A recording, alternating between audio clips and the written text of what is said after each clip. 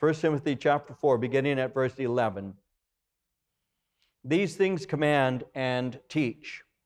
Let no one despise your youth, but be an example to the believers in word, in conduct, in love, in spirit, in faith, in purity. Till I come, give attention to reading, to exhortation, to doctrine. Do not neglect the gift that is in you, which was given to you by prophecy with the laying on of the hands of the eldership. Meditate on these things. Give yourself entirely to them, that your progress may be evident to all. Take heed to yourself and to the doctrine. Continue in them, for in doing this, you will save both yourself and those who hear you. Now, as we've been going through 1 Timothy, remember with me in its context, Timothy is the pastor of a church in the city of Ephesus, which is on the coast of modern Turkey. Paul has written to this young pastor words to instruct him and encourage him, especially as it relates to pastoring a church. He's already spoken to him concerning the fact that there are infiltrators. There are people who are entering into the church who are bringing with them doctrines that are inspired by demons. And so Paul is writing to tell him how he is to conduct himself in the church and how to deal with people who are entering in, who are bringing in error. And so as he's been going through 1 Timothy, he spoke concerning some of the things that are being taught. He spoke concerning some of those who are leading in this particular doctrinal error that is being presented. He also began to speak with them concerning the practice of the church. Who is to be a leader, and what are the qualifications of leadership in this church? And so he spoke in chapter 3 about what it means to be an elder, what it means to be a pastor teacher. He also spoke about what it means to be a deacon. And so he's speaking about leadership in the church. And when he gets to chapter 4, he begins to speak concerning signs of the last days, how there's going to be those who are giving themselves to doctrines of demons and all. And he began to share about the importance of knowing the Word of God. And in doing so, by bringing that up, he began to share with Timothy what it means to be an excellent or a noble minister. And so he's been speaking to Timothy about the kind of leader he's to be, which is to be an example for others. And that's what we're looking at here in chapter 4.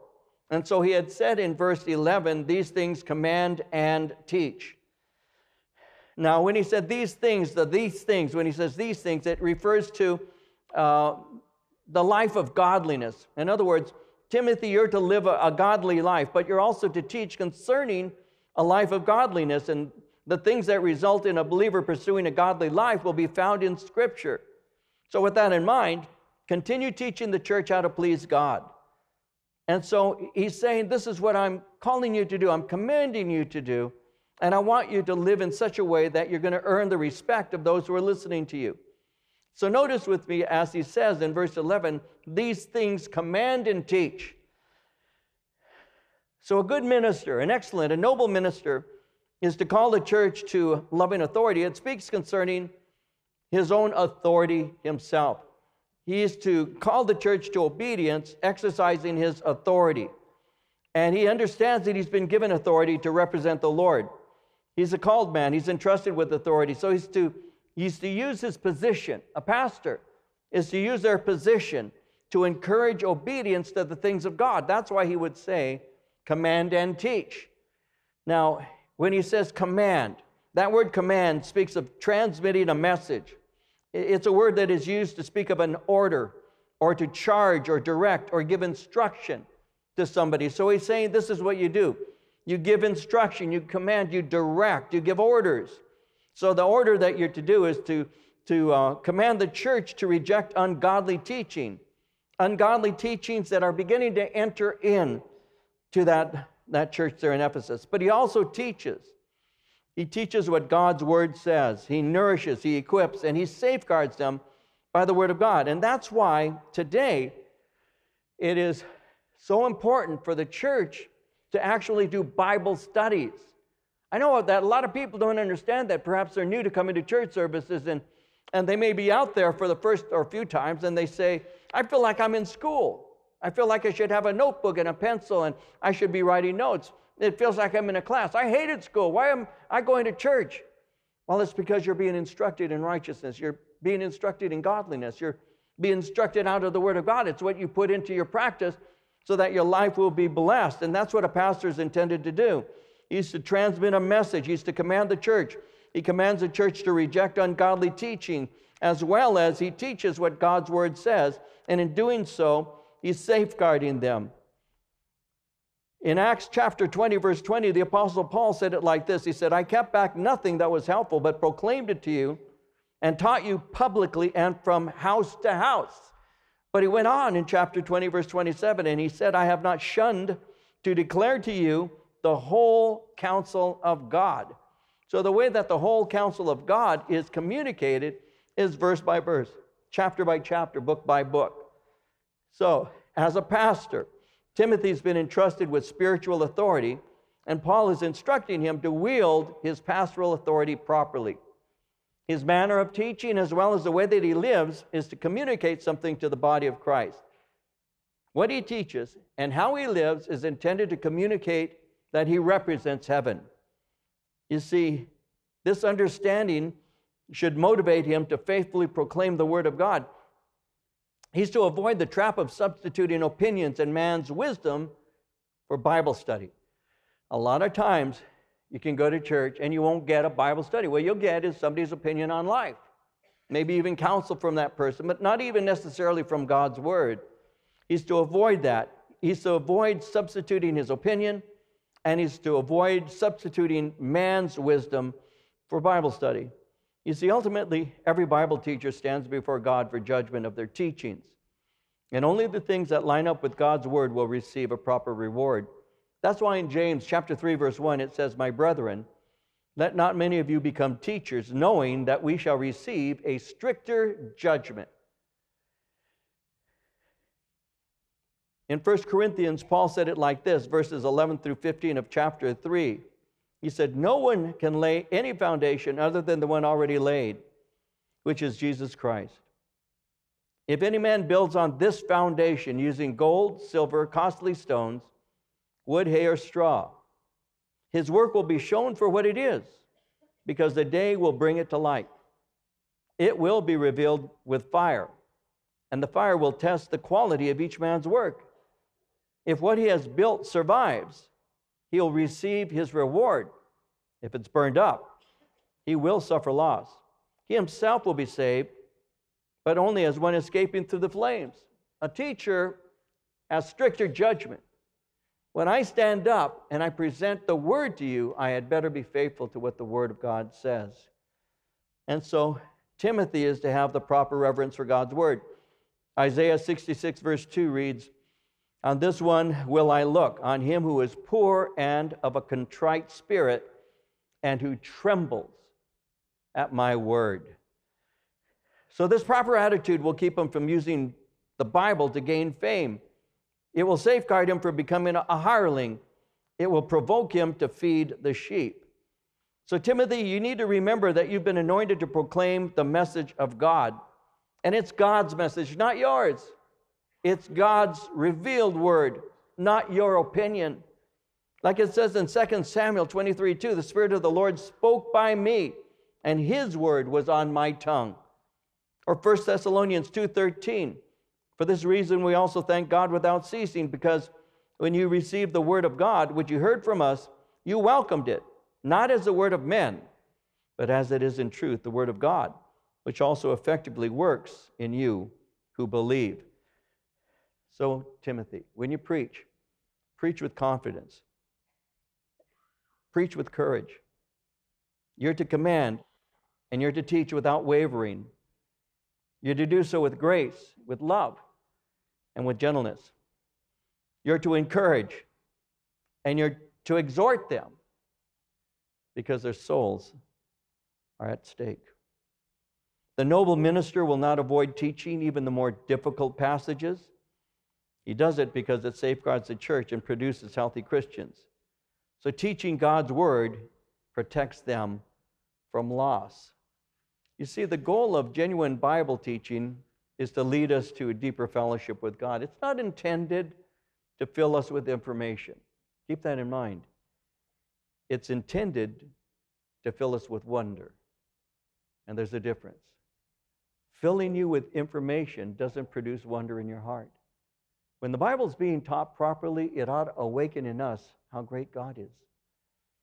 A.W. Tozer, one of my favorite authors, once said it like this. He said, "One important point many fail to understand is that the Bible was never meant to replace God. Rather, it was meant to lead us into the heart of God.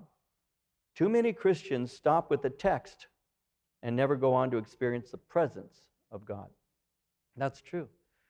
The Pharisees were confronted by Christ because he said, "You thoroughly search the Scriptures, for in them you think that you have life, but these are they which speak concerning me." You ransack the Bible and you go from one letter to another trying to figure out any secret hidden meanings that you might find in Scripture. You look at it, you ransack it, you totally go through it, but you're failing to see me in the midst of it, and that's the whole thing. A lot of times people go to church for information, but they don't go to church and walk away with wonder of what God has done and what God can do. And so Timothy, as a pastor, is actually instructed by Paul to preach the word, to do so with confidence, to do it with courage, to do it because it's a holy trust. And that's what he's speaking about here in verse 11 when he said, "These things command and teach." He goes on in verse 12 to say, "Let no one despise your youth, but be an example to the believers in word, in conduct, in love, in spirit, in faith, in purity." And so when he says in verse 12, "Let no one despise your youth," that word "let," you might want to mark this in your mind, if not on your Bible. Let means permit. Do not permit anyone to despise your youth. So, though you're a young man, don't allow them to treat you as a boy. You're to be a noble minister. You're to be an example of what a Christian truly is. You see, the church, as well as the world, need an example of what a believer is. So many reject the message. So it's necessary to have a proper example. This could even happen in a church that's pastored by immature men, where that man does not have maturity and all the church diminishes his role there. So he says, "Timothy, you need to be aware that you're an example to the believer. So don't let anyone despise your youth. Do nothing that would give anybody reason to disrespect you over your age."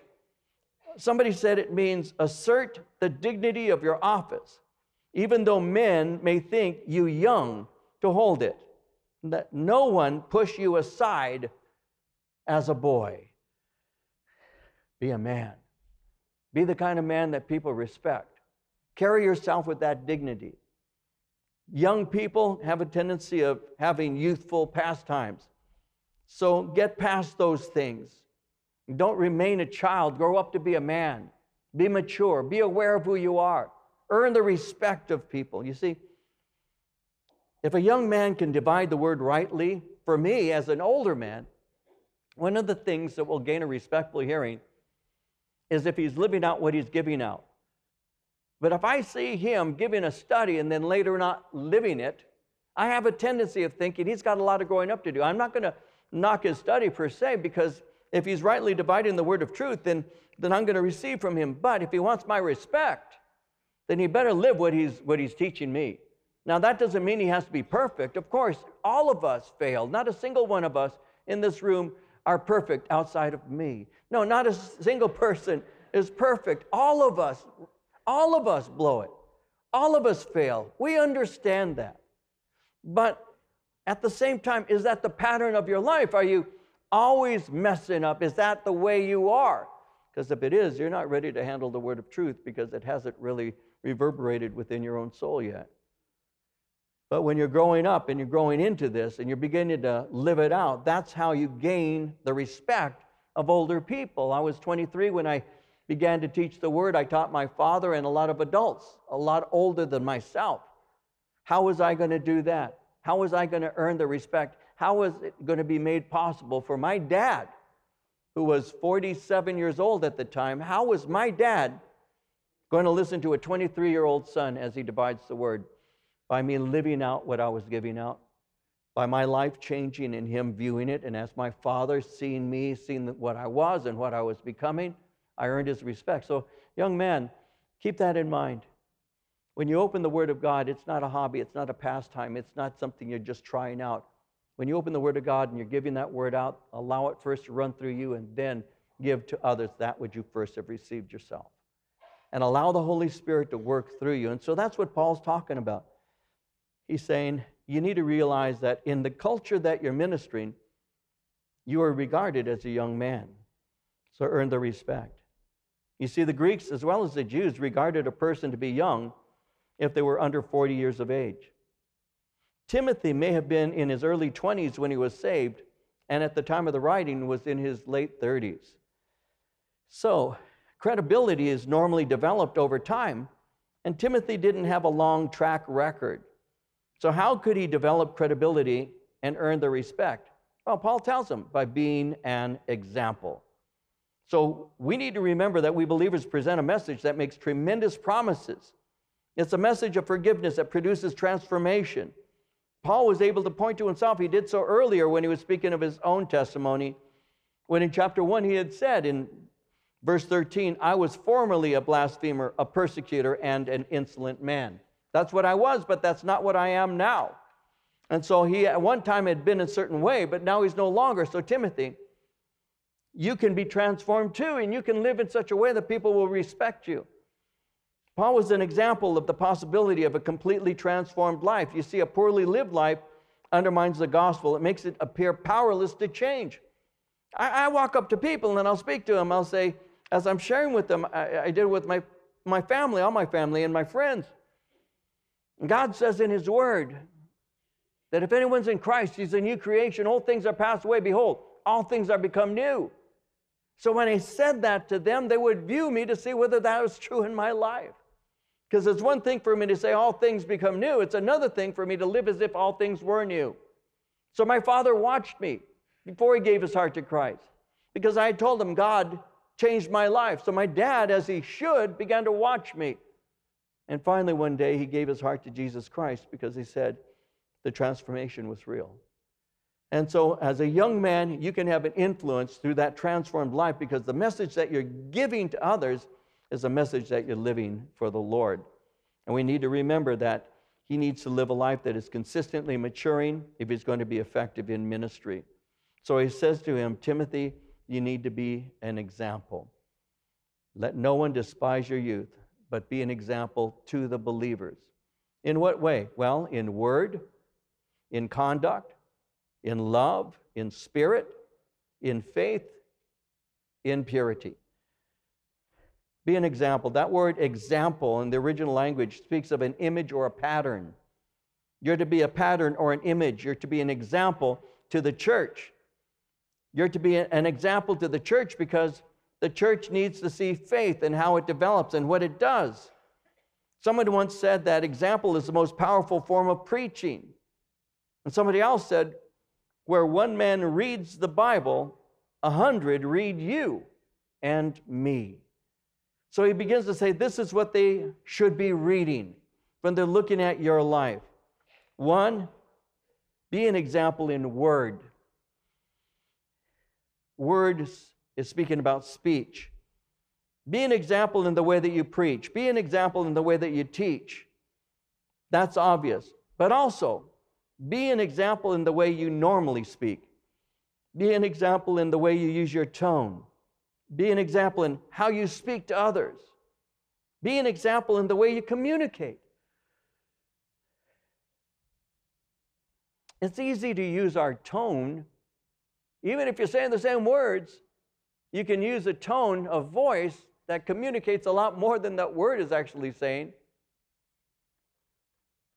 You can do it. Anybody who's married knows that you can do this. You can do this with your husband or your wife if they say to you, honey, I was speaking to you. Did you hear me? And the way you respond says a billion things. If you say, yeah, I heard you, that's your tone. Or if you say, yeah, I heard you, you're not going to end up sleeping on the couch. It's the way you speak. It's how you communicate. So he's saying, listen, God has gotten a hold of your life, Timothy, and he's transformed you. You don't have to stand or be seated and teach the word and suddenly jump up sweating and run up and down a platform to get your point across. Be careful about the way you communicate. Be careful how you speak. Pastor Chuck, my pastor, shares how that his wife Kay told him early on in his pastoral ministry how he needed to depart from the pulpit every once in a while and kind of walk on the platform. So he would, because he used to stay behind like this, like I do. And then that's how we would do it. So Kay saying, you know, they need to see more life up there, Chuck. So walk. So Chuck said, I tried it.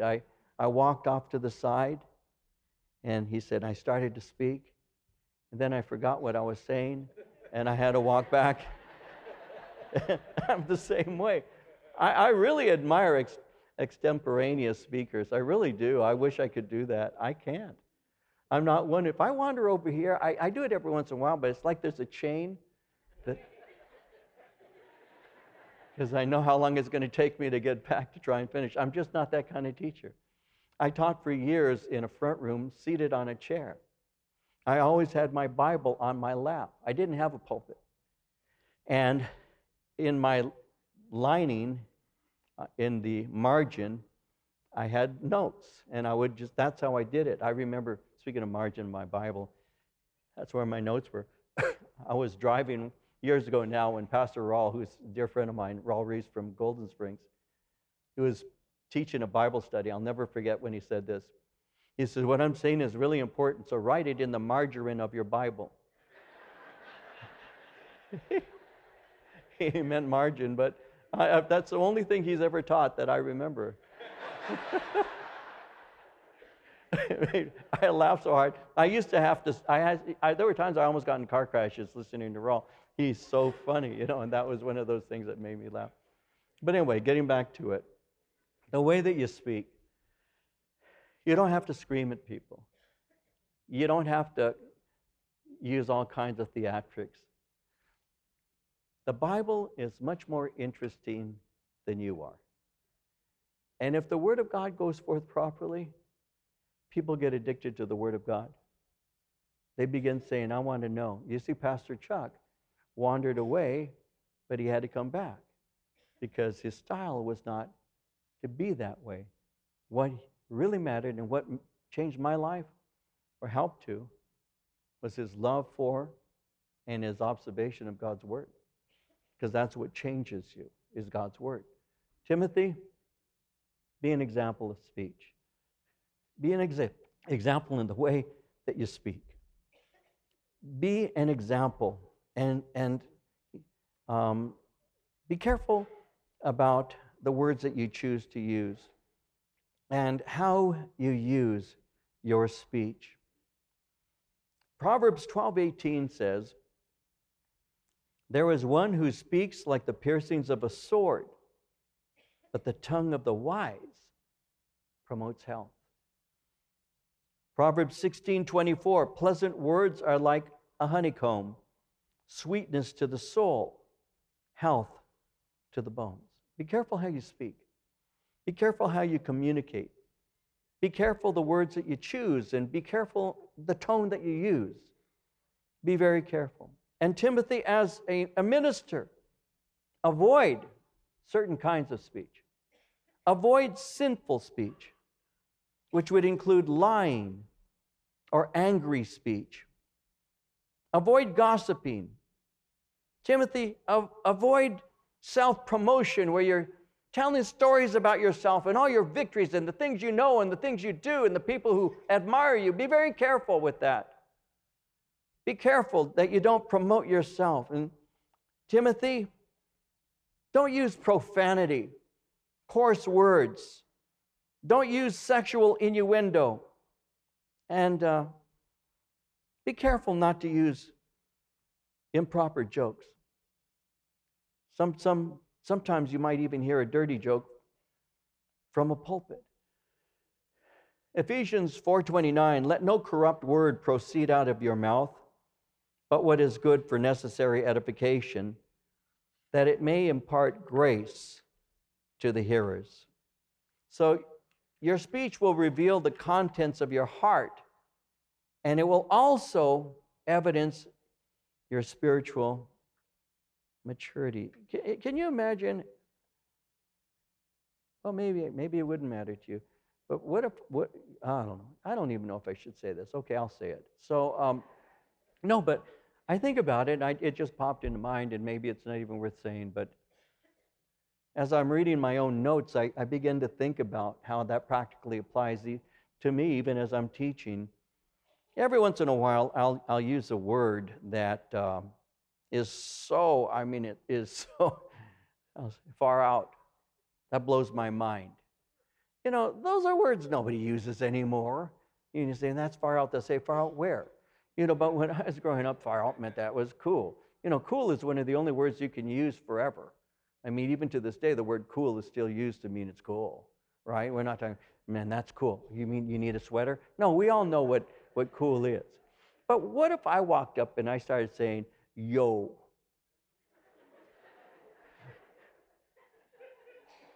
Yo, dog. You know, and I learned those cool whatevers, you know. What's this? Chino Valley, dog. You know, it's dumb. It's dumb. You'd say, he's dumb. And you'd have reason to, because that's not me. Because I shouldn't do that. Now, if somebody comes up and that's the way they speak, I don't have a problem with that. I really don't. But at the same time, what will happen with me as an older man is they'll say he connects real well. But so far, I'm getting caught up with the words he's using and not what he's trying to say. So you have to be very careful. And there are some things that you don't disguise with current words. You have to give it clearly so that everybody can embrace it. We Americans, and sometimes you need to think this way, we Americans have words that we use that are slang words. But if you ever were to be communicating, many of you know what I'm going to say. If you're communicating and all, like me, I teach in different countries where I need translators. So I'll be speaking I've spoken in Japan, I've spoken in, you name it, Germany, I've spoken in different places, India, and Mexico, you need translators. If I'm up there using slang, they don't have a clue how to translate that. They don't. So they will tell me when I go up, make sure you speak clear English. Don't be using any things that are slang words, because our translators are from India. Our translators are from this country. They don't know American slang. Another thing you never do is you never tell a joke, ever, in a foreign country, because they don't get it. They don't get it. Because they'll look at you like, yeah, and then you'll go, ah, anyway, and you'll go into whatever else you were saying. So you'll learn these things, right? Speech is very important. So he's saying you need to be an example in speech, in what you're saying and how you're saying it, and you avoid certain kinds so that the gospel goes out clearly and people have a chance to hear the eternal word that is able to transform a soul. So be very careful how you communicate, and that's what he's saying. So he's saying be very careful, because that's how the contents of your heart will be demonstrated, and that's what's going to evidence your spiritual maturity. Be very careful with that. Be an example in speech, and also be an example in conduct. Now, when he says in conduct, it refers to a manner of life that is recognized as godly. Paul had just exhorted Timothy to exercise himself to godliness, because people have a tendency of following how you live, not necessarily what you say. I was asking the first service today, how many gospels are there? So I didn't ask them to answer, but how many gospels are they? Think of them in your own mind right now. And the average person, if you read your Bible, you'll say Matthew, Mark, Luke, John, right? So if I said to you, how many gospels are there? If you read your Bible, you'll say there's 4. But I'd like to postulate that there's actually 5. Matthew, Mark, Luke, John, and me and you, because you are the only gospel people read. You realize that? You're the only gospel people read. There's Matthew, Mark, Luke, and John. Of course, those are the inspired gospels, but they also read your life. That's why you're able to point to yourself and say, imitate me insofar as I imitate Christ. Do you want to know what it means to love? Look at the way I love. Do you want to know what the word serve to a Christian means? Look at the way I serve. Do you want to know what it means to be a follower of Christ? Use me as an example. That's what he's saying. Timothy, be an example. Be an example in conduct and the way that you live. Why? Because people will see you, not just in the church, Timothy. They will see you in the marketplace. They will see you when you're walking down the street. They will see you wherever it is you are. That's a fact. We know that, don't we? We know that. I've mentioned to you that you never really realize how many people know who you are until they approach you in different locations that you would never have expected to see them in. I have had people say hello to me on planes as I was entering in the airport in Albuquerque, New Mexico. And I was walking on through the ramp to go to the plane so we could come back to LA. And the guy who was there welcoming people, when I was walking through, he was there at the door. He says, "Hi, Pastor Dave. I listened to you this morning at Skip Heitzig's church. I was there." And he said, "I appreciated your word." You never know that. I've encountered people in Dallas, Texas, in airports. I remember a soldier approaching me, speaking to me, saying, "Keep me in prayer because I'm on my way," and he tells me where he's going.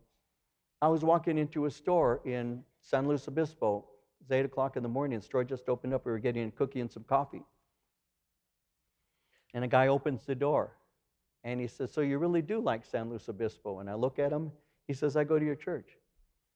I have encountered people in places that I would never have expected them. Never. You encounter them in stores. You go to Costco.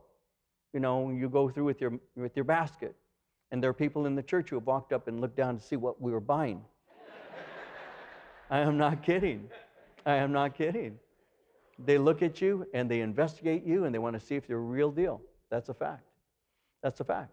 They will do that in conduct, in the way that you live. When my boys, David and Joseph, were little, they would have been, both of them would have been less than 6 years old. We were in Montclair walking through the mall, and I would hold their hands. And the next day in church, I gave a Bible study, and I was sharing about loving your kids. And I said, love your kids. That's just the same thing I teach to this day. Husbands, love your wives, and love your kids. Love your kids. And a woman walks up to me, and she says to me, I'll never forget this. She says to me, "This is the first time I've been to this church. This is my first Sunday." She goes, "But yesterday, I was in the mall. And I saw a man walking by holding the hands of his 2 little boys. And I said to myself, I'd like to go to a church that has a pastor who loves his children the way that guy obviously loves his." She said, "It was you, Pastor David. I saw you."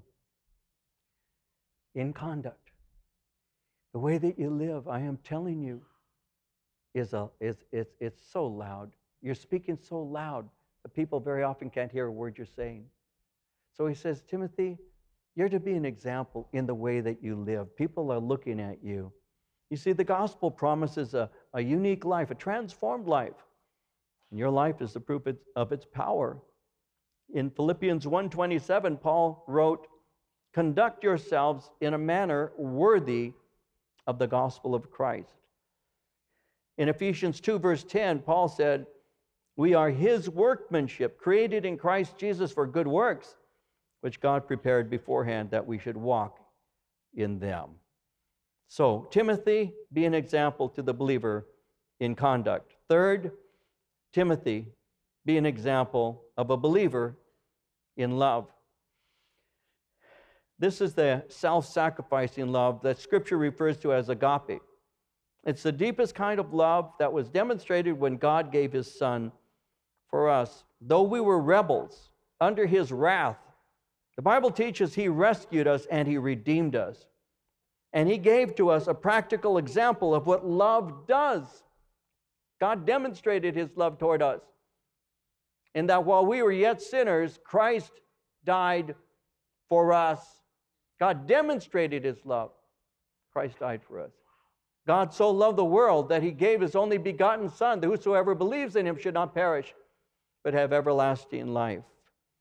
1 John 3:16 says, by this we know love, because he laid down his life for us, and we also ought to lay down our lives for the brethren. Be an example of love, God's kind of love, not the sentimentalism of the world that is pretty much an accept anything, tolerate anything mentality. You see, sacrificial love is commonly revealed in a life of service to other people. It's dying to your own need, and it's prioritizing someone else's. It's like yesterday, or rather like Thursday, when we had so many people here to minister on Thanksgiving Day, when they could have been home with their families, but instead they chose to care for someone who had no family. That's love. That's the kind of love that he's speaking about. In Galatians 5:13, Paul said, you brethren have been called to liberty, only do not use liberty as an opportunity for the flesh, but through love serve one another. He goes on and he says, be an example in spirit. The word in spirit speaks of a mental attitude that is revealed by humility, by warmth, and by grace. It would include your exercise of your spiritual gifts, the things you speak about, your zeal for the things of the Lord, your desire to share the gospel, your overall outlook on life. Often our outlook on life is the fruit of our walk in the Lord. Because of what God has done for us and given, we live a blessed and we live a hope-filled life. Be an example in your attitude, in your spirit. Fifth, he says, be an example in faith. This is faith in Christ that's revealed by a life that is committed and faithful to him. People come to their pastor for prayer because they actually believe that their pastor believes in God and believes in the power of God to answer through prayer. So he's saying, be an example of faith. And in the midst of all your trials, in the midst of your reproaches, demonstrate to the believers how to remain unshaken. Every pastor is given opportunities to show the things that really matter. And so, Timothy, learn to show the things that matter. From small things to great things. Years ago, and it's been a long time ago now, when we first started our turkey bowl, where the young people would get together. I even played at that time. That's how far back I'm going. And we had one turkey bowl where one of the guys broke his ankle, I believe. And I got my cleat stuck in the ground. It was in the grass. The grass was monstrous. I mean, it just had an attitude, and no, it didn't.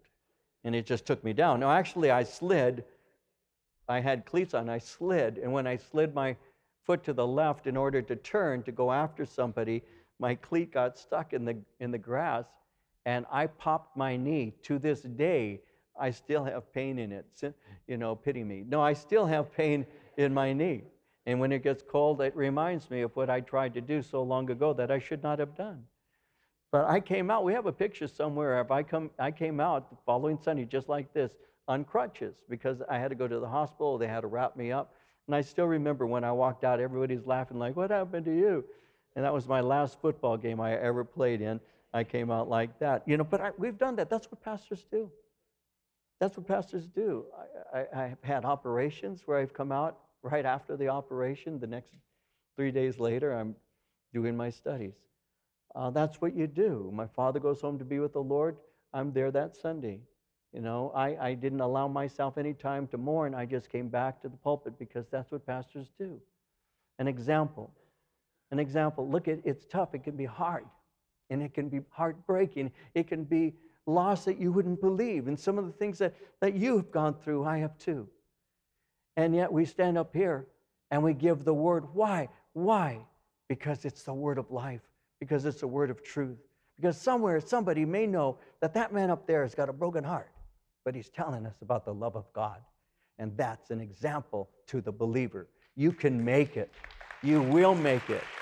God's on your side. And that's what we do sometimes. And so you have faith. Christ is in us, and he gives us the strength, and we hold fast. In 1 Corinthians 15:58, therefore, my beloved brethren, be steadfast, immovable, always abounding in the work of the Lord, knowing that your labor is not in vain in the Lord. He goes on and he says, be an example to the believers in purity. The word purity speaks of moral excellence. It speaks of sexual purity.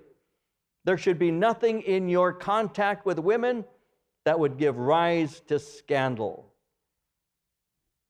And there are opportunities, and I won't go into them, but I remember, I'll give one example. I could give several, but I'll give one. I remember teaching how that, to me it was funny. Again, this is over 30 years ago, 35 years ago. And I was teaching, and I said, you know, when my wife Marie gave birth to my son David, when she gave birth to David, she was going through labor. And I shared with the church, I said, and I started to sing a song to her along with this guy on the radio. Bad move. Because Marie looks at me and she says, I like the way he sings it a lot better. Which is true, obviously. I thought it was funny. Then I think it's funny now. She's just going through labor. You know, you women are mean when you go through labor. Anyway, so I said, you know, Marie says, I like the way he sings it better than you. And I just got kind of quiet. And I just, yeah, you're right. I should, and even though it was romantic and I was enjoying the moment, you're right. I should leave that alone. Well, I said that. And again, you got to remember, I was like 31 years old, 32 years old when I gave that message. And I'm in the back. And a woman walks up to me and she takes me by the hand. I used to stand in the back. And she looks at me and she says something like, you could sing that to me if you'd like, or something like that. And I looked at her like, Mama, you know, the mean woman's trying to take me, you know. There are so many opportunities that over a lifetime of ministry Timothy will have to fail. That's why Paul had said that a bishop, an elder, is to be a one-man woman, a lover of one woman. That's what protects the church. And Timothy, be a model of that. Be a model of someone who loves your wife. Now, I've had people over the years who have said, you know, can't you leave her out of your sermons? But if there's anything people here know, they know I love my wife. And that's an example, I would hope, to you, husbands, love your wives. And wives, reverence your husband. That's what that is. It's not like, oh, right here. This is, oh, I haven't spoken about Marie yet. Let's write her in here. It's just out of the abundance of the heart. And so he's an example of that. You see, his heart was purified by faith, and it's pure towards others. One of Satan's devices is to tempt a minister to enter into an improper relationship. The minister needs to be aware of his own flesh, and the minister dies to any temptations that he may experience. And one of the things you do is you think about the things that will make you into a better man. In Philippians 4, verse 8, Paul said it like this. He said, finally, brethren, whatever things are true, whatever things are noble, whatever things are just, whatever things are pure, whatever things are lovely, whatever things are of good report, if there's any virtue, and if there's anything praiseworthy, meditate on these things. Give yourself wholly over to these kinds of things. Be an example of purity, that they might see that you're a person who has moral purity. Verse 13, till I come, give attention to reading, to exhortation, to doctrine. Do not neglect the gift that is in you, which was given to you by prophecy with the laying on of the hands of the eldership. Meditate on these things, give yourself entirely to them, that your progress may be evident to all. Take heed to yourself and to the doctrine. Continue in them, for in doing this you will save both yourself and those who hear you. And so when he says, till I come, give attention to reading, exhortation, and doctrine, the idea of reading the word is amplified with the task of appealing to their feelings through passionate exposition and practical application. So, a seventh thing is an excellent minister uses the word of God to equip the disciples. Now, when he says this, and I'll make this brief, because I just looked up and noticed I'm going long, and some of you are already asleep. So, when he says give attention to reading, what were they reading? Okay, the answer very briefly is they were reading the Old Testament. This is referring to what I'm doing right now, public reading. This is called public reading in Scripture. That's what he's referring to. So when you are ministering, give attention to public reading. But he also speaks about exhortation and doctrine. So let the open reading of the Word of God and the exhortation and the doctrine all have a passion to it, which encourages people to see the importance of this and the value of it. And so what they would do is they would take the Old Testament and they would show Christ in the Old Testament. That's what they would do in their open reading of Scripture. But during this time, there were several letters that had already started to circulate. You had the book of James, you had 1st and 2nd Thessalonians, Romans, Ephesians, Philemon, Colossians, Philippians, and the book of Acts that were already written. You have Matthew and Mark, you had an early date for Luke, and these were in circulation by the time 1 Timothy was being written and sent out. And so they would also have letters that were read in churches that could circulate, because there were messengers that were sent to churches, and some of them would deliver letters. In Colossians 4:16, I'll give an example. It says, when this epistle is read among you, see that it is read also in the church of the Laodiceans, and that you likewise read the epistle from Laodicea. So the Colossians had a letter, but they were to give that letter to the Laodicean church, and the Laodicean church would give their letter to the Colossians. And that's how it was. So that's how the first century churches began to gather and to preserve the epistles that we find in the New Testament. By this time, or later on, a little later on, Paul's writings were already recognized as Scripture according to 2 Peter 3:15 and 16. So what are you to do? Devote yourself to public reading of God's Word. Devote yourself to exhorting the people. And devote yourself to teaching through God's Word. All of this is done under the gift. So he says in verse 14, do not neglect the gift that is in you. Spiritual work is accomplished by the Holy Spirit using Spirit-filled believers. So don't get so busy that you start ministering in the flesh, because that will lead to burnout. What should you do? Well, meditate according to verse 15 on these things. Care for, practice, and cultivate the things that I'm giving to you. He said, an excellent minister is dedicated to the things of God. Give yourself to these things completely and totally. Be absorbed in them. Remember, your ministry is not your hobby. Your ministry is service to God. So be devoted to it completely. And he finally says, take heed to yourself and to the doctrine. Concentrate on your personal walk with the Lord and practice what you're preaching. Because in doing so, you save yourself as well as those who hear you. By obedience to the Word of God, you're demonstrating that you've been born again, and perseverance will always reveal genuine faith. And your godly life and your teaching will demonstrate the power of the gospel. Young man, if you want to be a teacher of the Word of God, take heed to these things. Take heed to the things that Paul wrote to this young pastor in the church of Ephesus.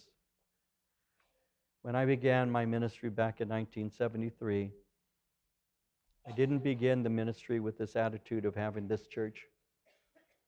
I didn't begin that way. I began with the attitude that my mom and my dad needed to be taught the Word of God. I got saved in 1970 at the very end, went into the Army for 2 years, got out in 1973, started going to Bible college. I noticed that my parents were not growing in their faith. They were going to church on Sunday, but not growing in their faith. I was a new believer. I began to think perhaps I ought to share with my dad what I'm learning. I was going to Biola at that time, Biola College. I was learning Bible, I was taking Old Testament, I was taking New Testament doctrine. And I started praying, Lord, should I teach my dad and my mom? Oh, that's taking too much upon myself. Probably not. Probably would offend my dad if I said, Dad, I want to teach you the Word. A woman down the street named Claudette Romero, who is around my mom's age, walks up to me and she says, David, she goes, you're going to Biola now, right? And I said, yes. She said, would you teach me what you're learning? She goes, I'm hungry to know what God's Word says. I took that as God speaking to my heart for my parents' sake. I went and spoke to my dad, and I said, Dad, I'd like to teach a home Bible study. Would that be okay? And my dad said, yes. So I started a home Bible study in Norwalk in 1973 with my parents and a few neighbors and my sisters. A year later, my brother got saved. When my brother got saved, I started driving out to Ontario from Norwalk to teach him.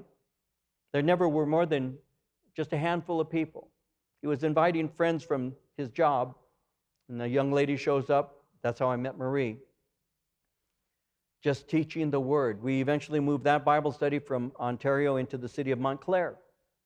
So we went to Montclair, and I was teaching in a home. There was a little boy there, 6 or 7 years old. He used to come, stand at the door, and kind of look at everybody as we came in and sat down. He eventually got a little more nerve, and he walked up and he would rub the ladies' legs because he liked the feeling of their nylons. Little perv.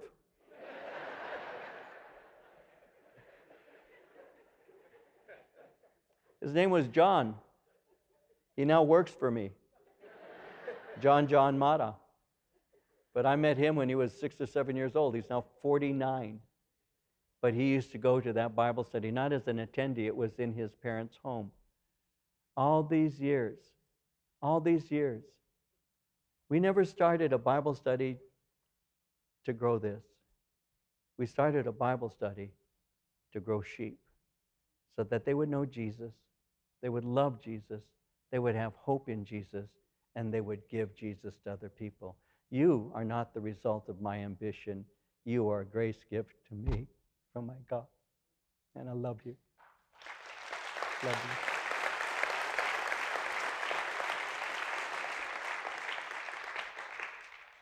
you. And you should have a pastor that you can respect. I pray to God to be that someday.